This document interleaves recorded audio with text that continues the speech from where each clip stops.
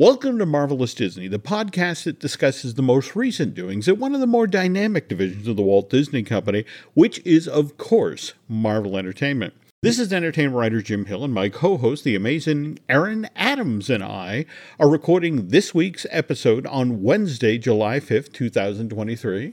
So, quick aside here, Aaron, how was your 4th? Explosive and lots of ammo cartridges laying out in the patio from exuberant neighbors celebrating. When you live out in the woods, you can hear the various fireworks shows from the towns around you. You can't necessarily see them. And it was very damp out here as well, so a lot of shows. In fact, I'll honestly be surprised if a couple of the fireworks shows that were postponed don't happen this evening. But anyway, speaking of it being Wednesday, July 5th, we are now 2 weeks out from the start of the 2023 edition of Comic-Con International down in San Diego. Preview night gets underway on July 19th. That's a Wednesday, runs from 6 to 9. And then Comic-Con proper gets underway on Thursday, July 20th.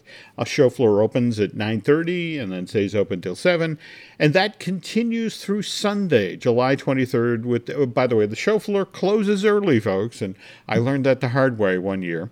But it closes at 5 on Sunday. Now, Aaron and I talked on last week's show about how Marvel Studios, along with Lucasfilm, Netflix, Universal Pictures, and Sony Pictures, have all opted out of doing big presentations in Hall H. So there's no one going. There's no reason to talk about it. What are they even doing this year? There's no one showing up, right? Okay. Well, funny thing, Aaron, the folks at Marvel Comics reached out and wanted to remind us that they're still going to San Diego because as a company that publishes comic books, they want to support an event like Comic-Con International, which, by the way, when it started out back in 1970, it was the Golden State Comic Book Convention. Back then, only 300 people showed up in total for the event. These years, typically, Comic-Con International draws as many as 135,000.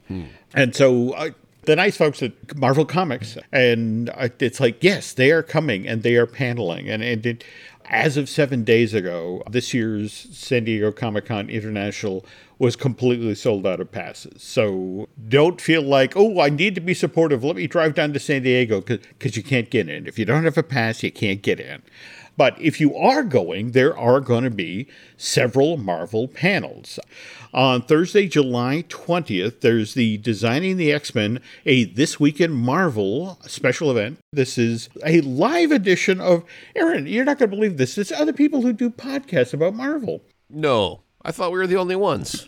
Well, I'm as shocked as you are. But the This Week in Marvel podcast is going to sit down with a bunch of artists and such to discuss the Designing the X-Men. That's going to be, by the way, in room 7AB from 4 to 5 p.m., again on Thursday. And then that same day, from 5 to 6 p.m. in room 11, there's going to be the Art of Storytelling. Jumping ahead now to Friday, July 21st, from 3 to 4 p.m. in room 6DE, there's the Marvel Heroes, Hulks, and Super Soldiers panel. And this is Marvel Studios editor-in-chief C.B. Cebulski.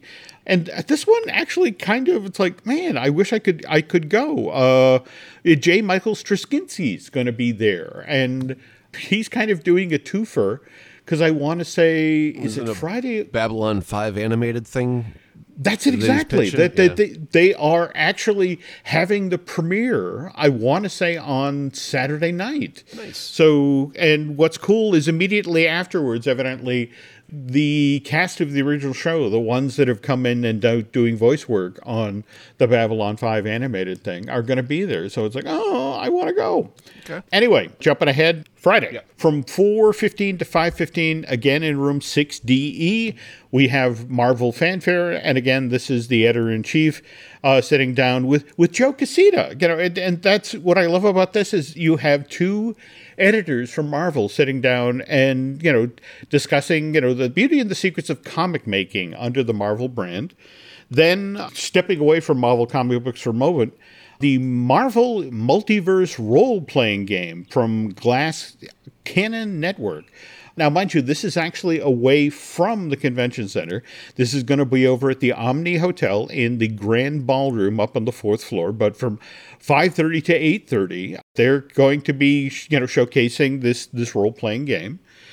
Then, if we jump to July 22nd, the Saturday, from 3 to 4 p.m. in room 6A, this will be the next big thing. And the bullet point for this panel is the future of the Marvel Universe will be unveiled as a special panel. And look forward to shocking announcements. So if anybody attends and wants to share, please get a hold of myself and Aaron. And then finally, July 23rd, the Sunday, between 10:30 and 11:30, again in room 6A, it's the Women of Marvel. The Women of Marvel return to San Diego. Join us for a lively discussion with Marvel talent across publishing, digital media, and the studios. What's it like for women working in the industry today, and what's next for Marvel's women-led projects? Plus, stay for the end of the panel for an exclusive giveaway. So, lots of Marvel comic-related stuff at this year's Comic-Con International in San Diego. And apologies to the folks who work on the print side of Marvel for suggesting that this year's event wouldn't be up to snuff. I don't know, it just seems kind of weird to have a comic book company at Comic-Con. That's a little out of their lane. That's where you promote movies and TV shows. I think they should go to the Cannes Film Festival, where comic books are naturally the prime subject. I think I've gotten something backwards, Jim. I don't know. Just face it, for so long now. I mean, what Comic-Con was. You stood in line all day, in the hot sun outside of Hall H because you wanted to be there as Kevin Feige teed up. What was coming next. Now, we're having this stuff happen outside of Comic-Con this month. In fact, did you see the Benedict Cumberbatch reveal just over the past 24? That he was going to be donning the levitation cape one more time in the near future for Doctor Strange 3? Well, we don't know for sure. Oh, it could be a team-up movie that he's appearing in. There we go. Okay. All right. So Cumberbatch, who was a guest on the JW3 Speaker Series, said there will be some Marvel capers in the making next year. Now, again, caveat here, we still have the writer's strike going on. There is, a threat of a Screen Actor Guild strike. So we're hoping Mr. Cumberbatch is correct. Unless he's gotten a hold of the Time Stone once again. Then anything is possible. There we go. Okay, and again, typically, when Kevin Feige's on stage in Hall H, we also hear about what Marvel Studios is readying for Disney Plus, the limited series. And there's been a question out there about whether or not we're going to get a second season of WandaVision. And Deborah Jo Rupp, who you may remember played the comical next door, wasn't she the wife of the boss who came to the house and was choking, but she factored in throughout the whole season. Anyway, she recently did an interview with Berkshire Magazine, and to hear her talk, Agatha Coven of Chaos really should be considered the second season of WandaVision. She described this new MCU series as, well, again, it's the second season of WandaVision from Marvel. It's very much like American Horror Story, where each season is this whole new kind of thing. I was shocked when they called me because I really thought that would be it, and I was fine with that. But when they called, I got so excited because it's a character I never get to play. She's going to be great fun. So I'm kind of intrigued by that. I don't quite agree with the American Horror Story thing, because that's an anthology where everybody's playing a completely different character, and the plot's not in any way connected to the next one, although they did try and tie them in later seasons. But more to the idea of, yeah, sure, it could be considered season 2 of WandaVision, but I would rather consider it to be like the Xth chapter of Phase 4, because that's what we're still dealing with, are phases in these big, huge stories. This is true. And so it's like, well, it's like taking a chapter out of Game of Thrones and calling that like its own thing. It's like, no, that's part of a much bigger tale. And I think this is just more a chapter of Phase 4. Okay, well, I guess we'll actually have to see Agatha Coven of Chaos when it comes out next year to see, or maybe there is something going on there about reinventing characters or that Oh, sort of wait, are thing. we But officially in phase 5 yet? I believe so. Yeah, wasn't like Ant-Man Quantumania the beginning of that? I want to say yes, but again, given how weird Marvel's been lately about Ant-Man Quantumania, in fact, did you see for this is so strange. It's coming out of Japan. Okay. All of this footage from the Bill Murray plotline for Ant-Man Quantumania that evidently Murray shot for weeks. And initially was such a huge part of the storyline, and all of that stuff, virtually got tossed out of the film. We only get that one scene now in the restaurant, and then So bang. does Yep. Japan have like the extra footage or something? What's the story with the connection to Japan there? I don't entirely understand that. In fact, that makes me think I really need to break out my copy of Quantum Mania, the Blu-ray, and it's like, drill Unless down they and- added extra footage for overseas, like Asian markets, didn't they do that with like one of the? Well, it was Iron Man 3 or something that they shot something in Shanghai that was specifically for the release in that market. But Yeah, I also kind of think that there's been some movie that had extra footage that was specifically for the Asian market, and it could have been an extra clip in that, but I don't know. I want to say the extra content that was shot for the Chinese market was like 2 minutes, Yeah. and I want to say it had the world's most awkward product placement. It's like, there was a big name star for the Chinese market that then drank a milk energy drink. Yeah. That was okay. I wasn't hallucinating that. All right. No, Maybe it they did was- something similar to that, like for Japan markets, where it's like, hey, we got you over here for a minute. Let's also throw in. Oh, by the way, after I've been done defeating a bad guy for the day, I like nothing more than a nice, refreshing bubble milk. Yes, bubble milk. Yeah. Oy. So, all right, we'll have to. I'll drill down more into that, and we'll circle back on that story. Okay. The other thing that, again, remember last year, when Comic-Con happened in 2022, Thor: Love and Thunder had just come out on July 8th, and it was very front of mind, and people were talking about those mid-credit scenes. Russell Crowe as Zeus telling his son Hercules to go find Thor and avenge me. I bring that up because Russell Crowe is now actually out doing concerts. Who knew he was a singer? And he was at the Thermal Hotel just recently and was sharing with the press there that something came up the other day. Someone tweeted out that in DC, I'm Superman's dad. In Disney Plus Marvel, I'm Thor, which is Hercules' father. No, wait, that he's in Disney Marvel. He's Zeus. Oh, well, again, I'm reading what he said. Evidently, he was in his cups. But okay. You're right. Okay. All right. But I guess what Russell meant to say was in Disney Plus, I'm Zeus, who is who is Hercules' father, and then in Sony Marvel, I'm Kraken, the Hunter's father. And and he just waited for a moment, and he said, I'm fertile across space and time. I was kind of wondering about that. If Sony is so eager to try and tie everything Spider-Man into the MCU, why in the hell would you cast Zeus as the father of Kraven? That really didn't make any sort of sense. Of like you guys just used him in a movie. I mean, not Sony. Sony didn't use it, but Marvel did. But why would you cast someone who's already been cast within the MCU if you're trying to kind of backdoor your way in storytelling wise? That just seemed like a poor casting decision. Not that Russell's a bad actor and he can't play the role. He can, fine. It was just that he was already been used. So No. I mean, you're not wrong. And it is kind of an intriguing casting decision for that very same reason. That, he clearly has a role and an identity in the MCU, and it kind of does muddy the water for Spunk about, okay, he's this guy here and this guy there.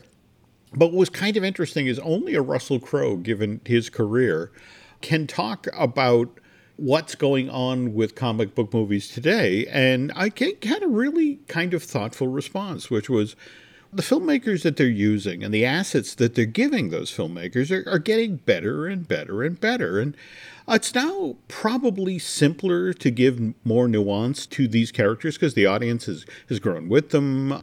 Maybe the first few of these comic book movies had to be very simple, but now the audience has grown with them and they want nuance. So I think at first there might be a misconception about the way comic book movies are made and having to work against blue screen, but now they've changed. Now, I bring that up, Aaron, because James Gunn over at DCU, he actually brought up in a recent interview this very same issue that Russell was talking about, but suggested that even though Marvel and DC are trying to do more nuanced, more ambitious films, they could still do better.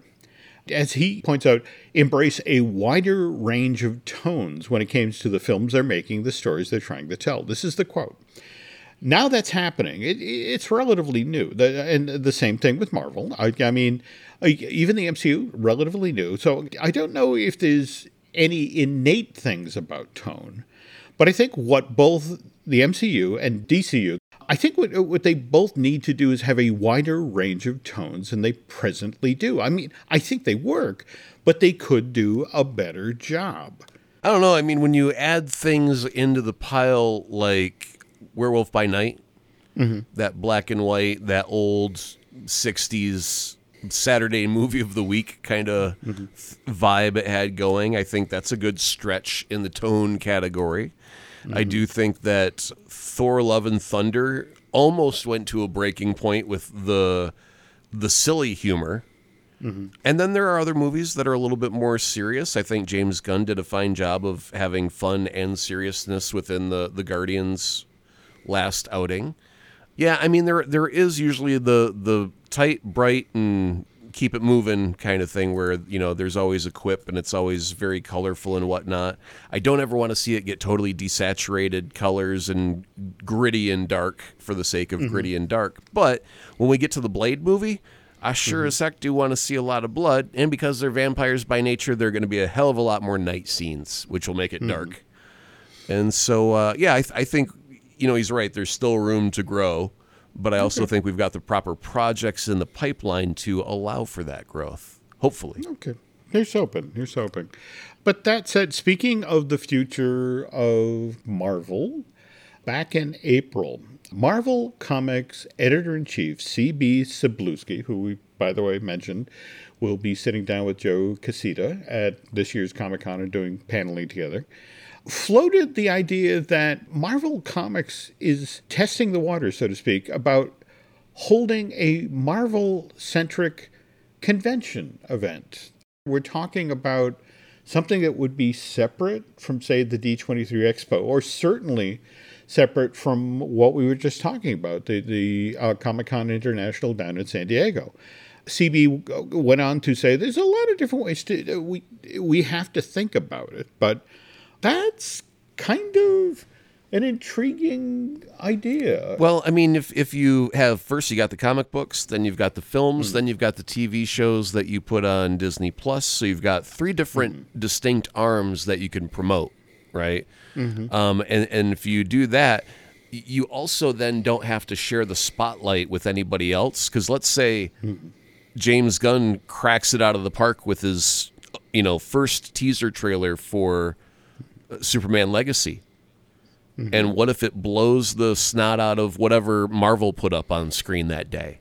All the buzz goes to DC, and just by a comparison level, everyone's like, oh, boo, DC's doing better than Marvel because that looked better at the Comic-Con convention. Well, if it's just a Marvel panel and you're just showing off Marvel products, you don't have to worry about, does our competition look more sparkly than we do on this outing? That's not a bad idea. No, it's certainly not. In fact, in the second half of today's show, we're going to talk about that Stan Lee documentary that just recently bowed on Disney Plus, and that made its debut at the Tribeca Film Festival earlier this year.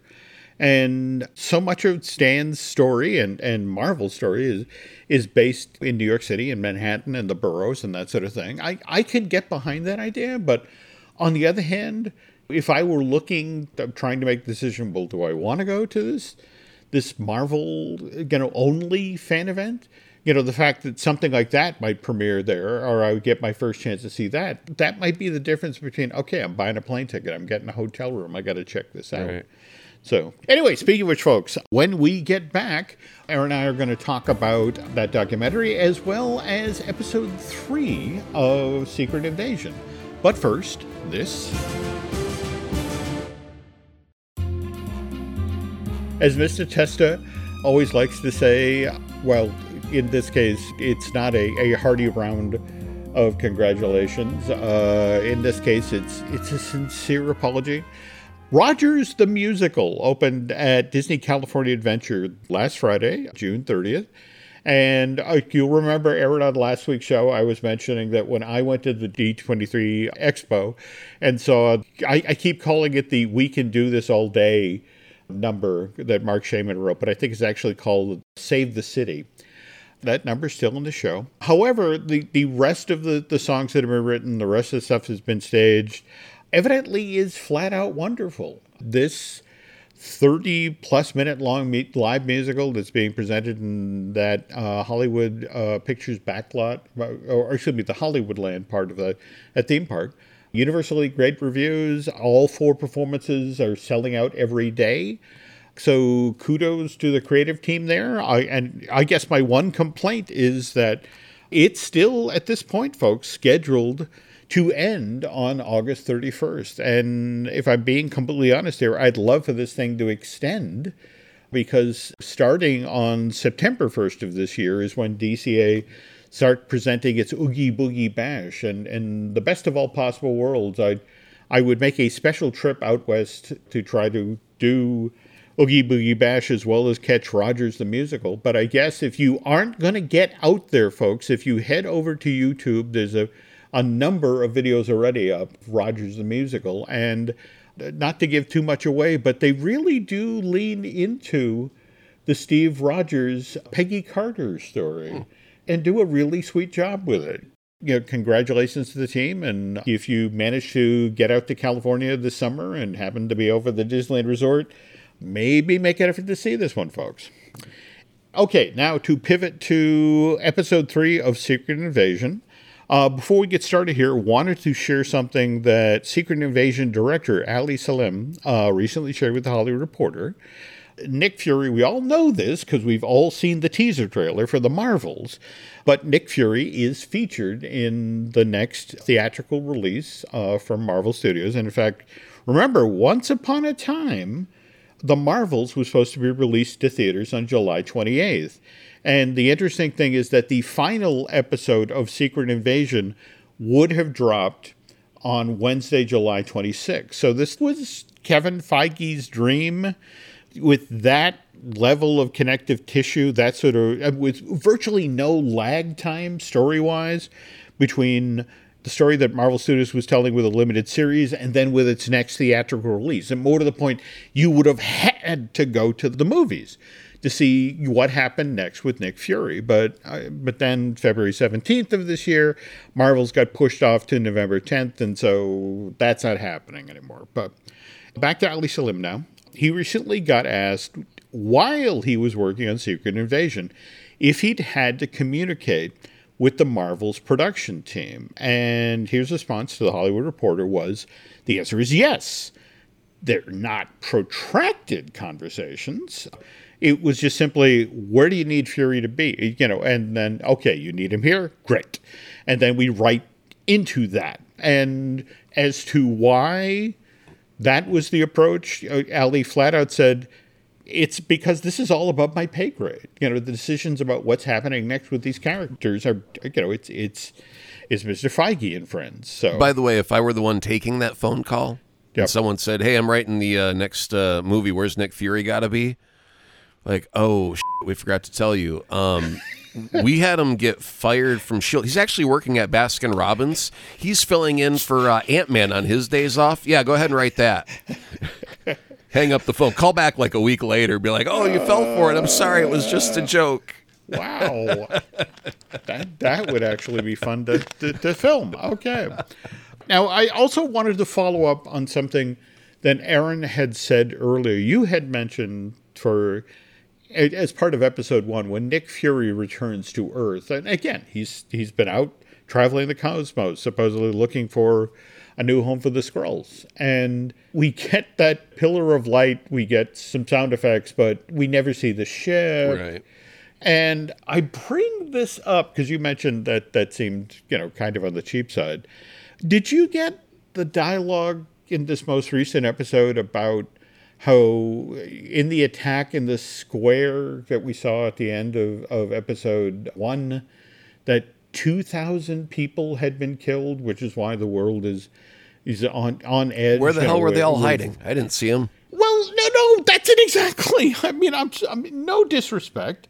Is a well-staged scene, but I would put the number of people in that square at 200, 300 max. And so after the fact, to be trying to sell this as, 2,000 people were killed. And I mean, I get that they're using dialogue to up the stakes because I'm sorry, the visuals did not put that across. But I'm beginning to think, Aaron, you were genuinely on to something, that this is the first of the Marvel limited series where sort of the budget retraction is showing up on screen. Though I did love the scene today in the cafe at the museum where the hero confronted Gravik and everybody else in the cafe suddenly stood up and became Gravik. And it was, I thought, between the fact that the camera moved and it was a brilliant use of visual effects, very effective. But what about you? How did you feel about episode 3? Well, yeah, we're still in the middle of a story, so it's hard to gauge everything. I do feel the tension is being ratcheted up significantly, which is good. Finding out that Nick Fury's married to a Skrull. I was like, you dirty dog, you. I know what you're doing. I'm feeling like a redhead tonight, baby. What do you say? Hey, we're walking down the mall. You see that blonde? Go tap her on the shoulder real quick. Get some of that DNA cooking. I mean, it was like, it was shocking at first that we were asking on the last episode, what kind of woman would marry a guy like Nick Fury? And the answer is there isn't one. It had to be a Skrull that would do it. So, and that, they're back and forth, working with each other. And I don't know if you noticed the little paperwork that she handed off to him when they were meeting at the restaurant table. Yeah. Was the guy who was in charge of the Red Room for the Black Widows. She was handing him a little document saying this should keep, I can't remember the guy's name, and his team on their heels. But later on, looking at Twitter, everybody was like, oh, yeah, that's the guy who was in charge of the Black Widows in the Red Room. And I was like, oh, okay, great. So that flashback does have more connective tissue, which would kind of help explain a little bit more why Natasha and Nick were tight. Because they've been friends since the old days, so to speak. So, yeah, that's an interesting tie there. Now, speaking of which, and again, I apologize, folks, we are going to talk a little bit story-wise, episode 3, but what did you think of kind of the reconstruction or reinvention of Nick Fury's career? Oh, he got all the help from the Skrulls helping him out. He really didn't do as much. I actually like that quite a bit because it makes him more of a human.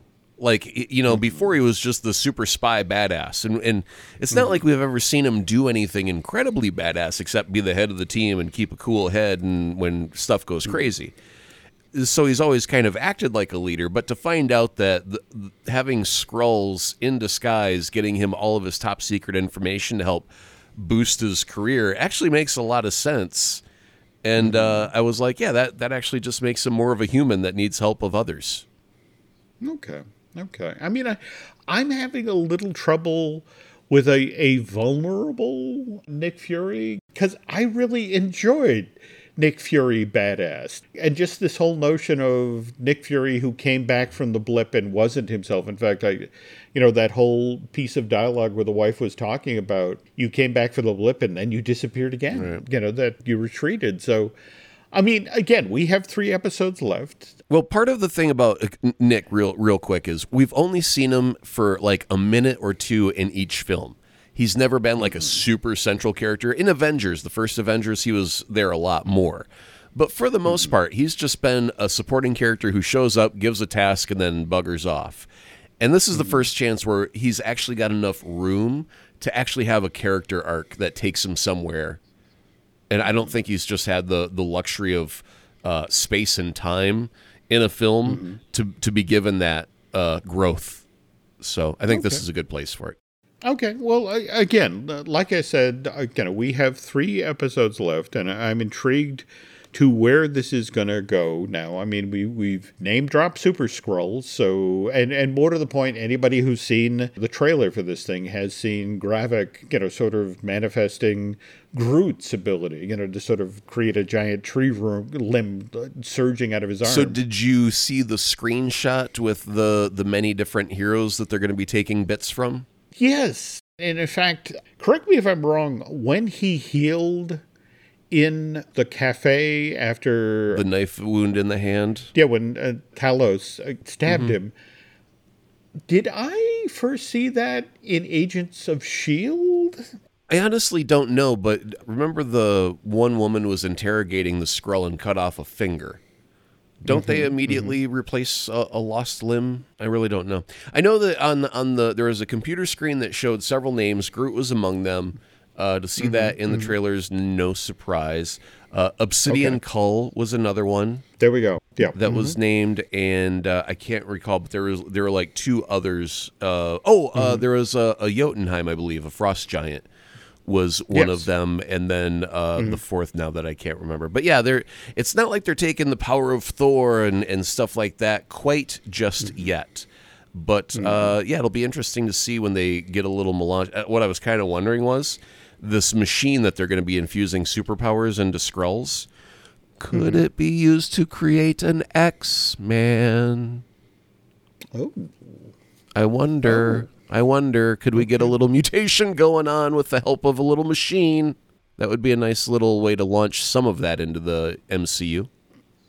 Okay. Now, one final thing here, and we're going to suggest you jump ahead a minute or so in the show, because Aaron and I are going to talk about something that happened in episode 3 that potentially is going to have an impact on episodes 4, 5, and 6.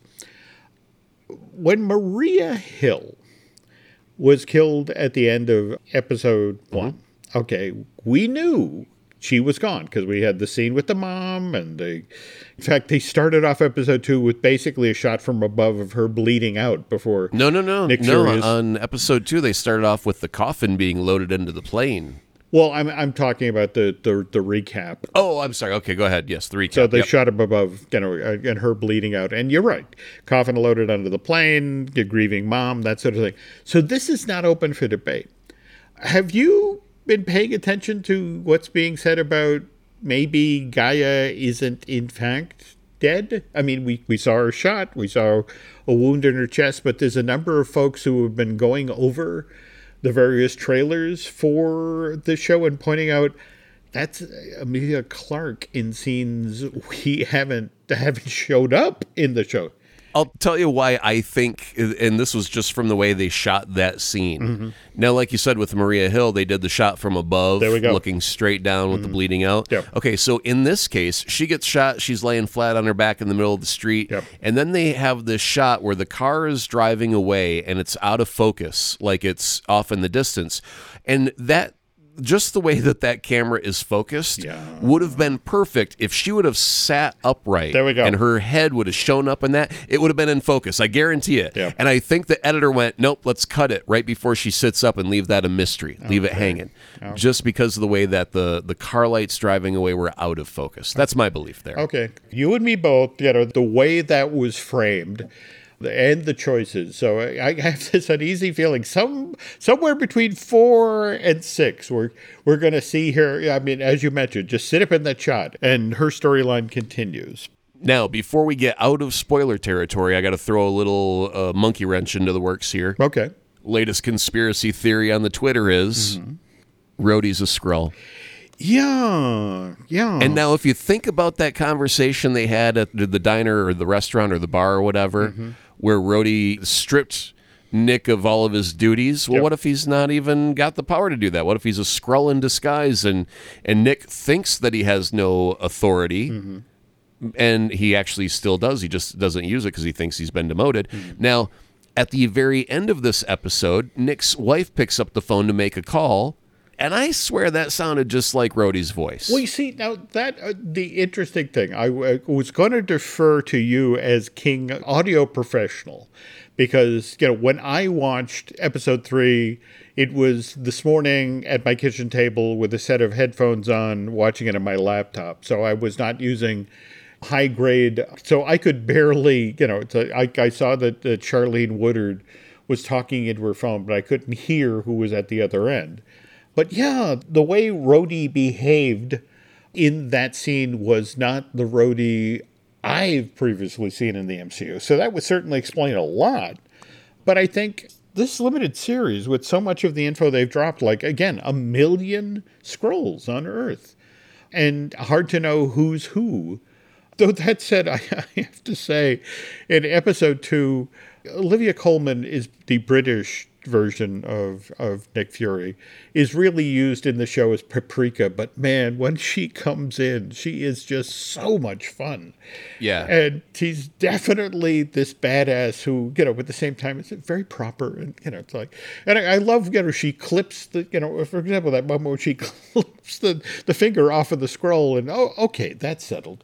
And then just moves on with her interrogation. It's like, she's definitely needs to be in more material in the MCU. Oh. She's a welcome addition, absolutely. Absolutely. All right, and speaking of welcome additions, the Stan Lee documentary that recently debuted on Disney Plus, the smart choices that the filmmakers made, having Stan tell the story in his own voice, and this took hundreds of hours of going through thousands of recordings and that sort of thing, and looking for the individual pieces of audio. But honestly, one of my favorite episodes of Mud that we've ever done is the one that we did back in November of 2018, where you put together a personal tribute to Stan and talked about how much he meant to you. So I was just wondering, given how long you've been following this man's career and how much you know about Stan's life and what he accomplished, what you thought of the film.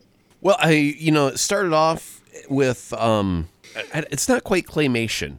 And I don't even know if it's digital or if they actually built little models and then filmed it. But whatever it is, it's really neat, and I liked it so very much, because you start off with Stan narrating, and almost the entirety of this is Stan in Stan's own words, which I think is great. And so, yeah, he's telling a lot of the stories, and really, even though I've heard Stan tell the creation of the Spider-Man story a bazillion times, this one still had a few new lines in it that I hadn't heard in other variations. But it's still the same old story, just with a fresh coat of paint.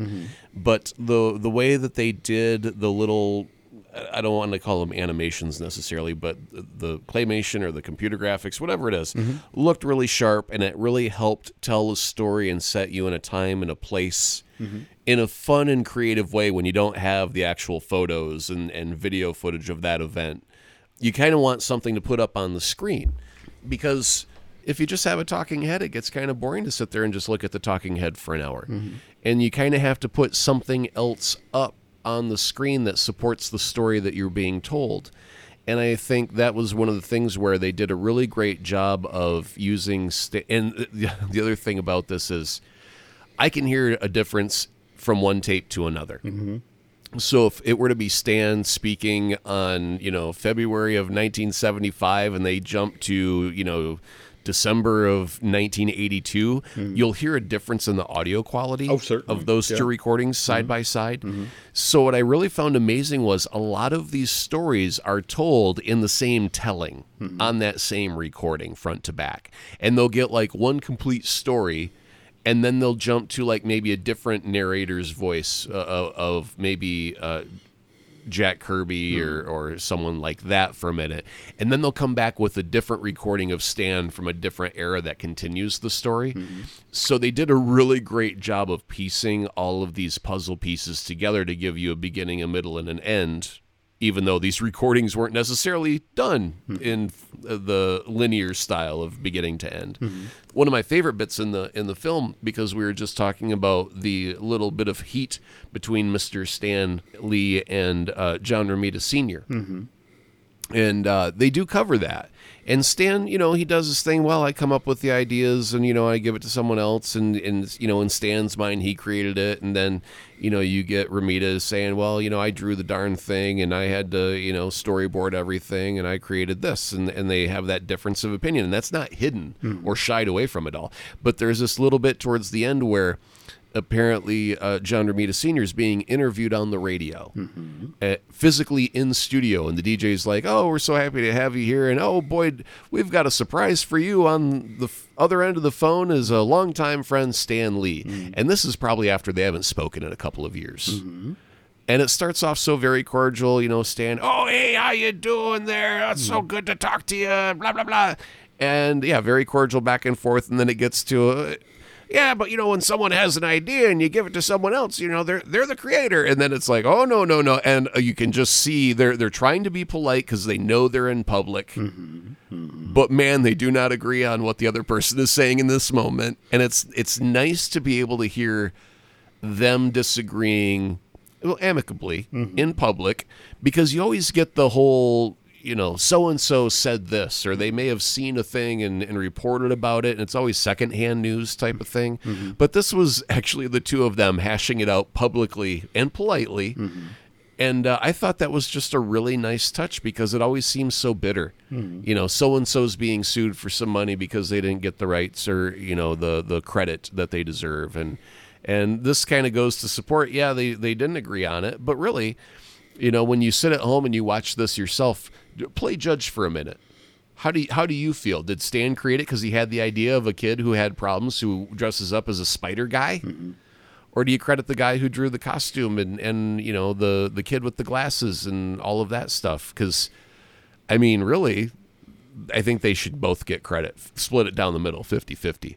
Evidently, the one note that Disney supposedly gave David Gelb, as he was putting together this documentary, and it's the very same note that Disney always gives to anybody who's making a movie now about Walt. And it's like, we don't want any images of him smoking. Oh, yeah, sure. So if you go through this film, but if you think about when Stan came up through the industry and more to the point, just remember everything you saw on Mad Men, the 1960s, it was all in a haze of smoke. Everybody smoked. But that was the whole thing, that yes, the images that you pick to support this, the video, we can't have Stan smoking. So other than that Disney thing, we're fine with this take on it. We're fine with what you were just talking about, the John Romita Sr. moments where, it's like there's actually some push and pull about who created what character. And I have to ask, though, Aaron, do you think, though, given that Disney is talking about, well, this is going to be the definitive, the authoritative thing, this is what we're going to have in Disney Plus if you go to the Marvel section or looking to learn more about Stan Lee, do you think we're finished talking about Stan Lee yet? No, because as long as you can make money off the man's name, they will. And I mean, that's very, wow, honestly, seriously, it is. No, you're not wrong. This is Disney after all. Yes. Okay. I had just seen today. Yeah. Actually, this is from July 1st. Jess Larson is apparently a writer for a television show that was up on Hulu. Yep. And he was disappointed to find out they're taking off all of our episodes off of Hulu today, the day after word of cancellation. These businesses are heartless and greedy. Art should be timeless. This is what we are striking for. And one of the follow-up points that he made about this type of decision-making is there will never be another Buckaroo Banzai. There will never be another cult movie that didn't find its place in theaters but did find a home and love on VHS. Because if it doesn't hit within the first couple of weeks and they yank it off, how is anybody going to find it later? It won't be able to have that chance for cult status. So I'm thinking, just because of the way things are going on with, how Disney is, we got cost-cutting measures and Zaslav over at Warner Brothers Discovery just slashing stuff left and right. I think right now, if you're a consumer of this media and you really, really enjoy it, just put that stuff on loop for the afternoon while you're at work, just so it gets spins on the old counter back at headquarters, and that way maybe we can prevent things from just being blasted off the face of the earth because it didn't have immediate success on day one. It is a strange. You're talking about Crater, right? The Disney Plus series. It just they were on debuted. Hulu, but Hulu. the Disney Plus also took off Single Drunk Female. Which I don't know who the woman is that's connected to that, but she was also chiming in on her project being canceled and taken off of their platform. So I mean, there's a lot of creators out there who put their heart and soul into a thing, and then the company put it up for a week and it didn't immediately catch wildfire. It is a genuinely strange time in the industry, and the terrible part is that so many of these streaming services are just nowhere near profit and what they promised Wall Street, so that they are making some just flat out startling moves. And circling back to Stan now, and we're definitely going to hear more about who did what in regard to Marvel Comics, because Mark Evanier, who wrote Kirby King of Comics, this was the book he wrote back in 2008. No, not yet. A wonderful book. It actually deservedly picked up the Eisner that year for the best comic-related book. Mark, who actually worked with Jack after he left Marvel, and I want to say during the period he was working at DC, but Mark is actually working on the definitive Kirby biography right now. So we're probably a couple of years out yet from that book actually showing up on store shelves. But Mark is talked about Jack and Stan's relationship. And I'm going to be fascinated further on down the line to see what else we can learn about Mr. Lee when we finally get to read the Jack Kirby book.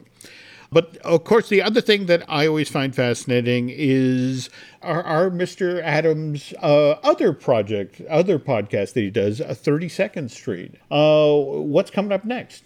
Well, this week's episode, we focus on jingles, how we get little ditties stuck in your head, so that way anytime you're ready for a hamburger, you're thinking the McDonald's jingle. And I mean, there's so many that we've been bombarded with over the many, many decades. My dad was principal of an elementary school in Massachusetts, and they did a campaign once. They were raising money for playground equipment, and it was literally kids bringing in box tops, and they collected enough box tops that a representative from a giant cereal manufacturer came to the school and presented them with a check for like $10,000 in playground equipment. And so my dad was there for the presentation, and what they did is they filled the auditorium with all the kids in the school so they could see that, here's the $10,000 checks, and the kids could stand up and cheer, But there was an advertising rep there who said, before we present the check, can I go up and on stage, can I talk to little kids for a moment? And my dad was like, yeah, okay. And the guy went on stage and for like a minute just said, kids, I got a question. What comes in the little blue jug? And the kids were like, Dynamo! And he marched through 10 different ad slogans and jingles and that sort of thing. And the kid, 300 kids shouted out the response to any of them. And he and that was the thing. He just stepped up stage and said, "Nope, just wanted to be sure that I'm doing that the jingles work." That the jingles work. And my dad said it was the most chilling thing he ever saw. To see these 300 sweet little kids suddenly become Madison Avenue robots. I know exactly who that character is. I know exactly what that song is. And it's like, wow. So, there used to be a number of commercials that played so heavily when I was a child that when it got to the announcer tag, I would immediately go from like 9-year-old boy into announcer mode of 1390 Bagley Street, Alpena, Michigan, 48604. And my dad would shake his head and be like, "Man, something is broken in my kid." And and now it's my career. There you go. And he's like, "Oh, okay, it kind of starts to make sense now." That it does. Yep. Next, 32nd Street, we talk about jingles, how we brainwash you and train you, and then you can't get the little ditty out of your head. And next thing you know, you're scarfing down a cheeseburger. All right. I'm very, very much looking forward to hearing that one. By the way, we do have some other podcasts here that, if you have the chance, folks, you want to check out. We, of course, have The Mothership, Disney Dish, which I do with Len Testa. Likewise, we have a Fine Tuning, which I do with Drew Taylor. And by the way, I don't know if you heard the news, Mr. Taylor's podcast, the one he does with Charles Hood, Light the Fuse, has just become the official Mission Impossible podcast. The Paramount has brought it in-house, which I thought was very, very cool. Apparently, Tom Cruise had to go in there and put somebody in a headlock until they did it. I have heard that same story, which I thought was very, very cool. And we have a brand new episode of Looking at Lucasfilm coming up where we talk about what happened with Dial of Destiny and what went on with the box office there. Anyway, folks, tell you what, if you could do Aaron and I a favor, if you could head on over to Apple Podcasts and rate and recommend, well, not just the show you're listening to right now, Marvelous Disney, but also 32nd Street, that would be incredibly helpful. Likewise, if you really like what you heard here tonight, you want to head over to Bandcamp and subscribe, that would be cool as well. Aaron, also, I so enjoy, when you show up on the Twitter. Can you tell the nice folks how they can find you there?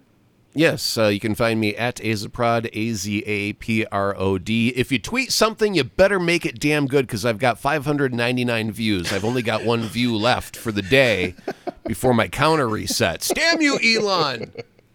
Yeah, it did get a little interesting. It kind of reminds me of the bit from one of the Star Wars Family Guy parodies where they're like, "Yeah, hold your fire." Like, what are you paying by the laser now?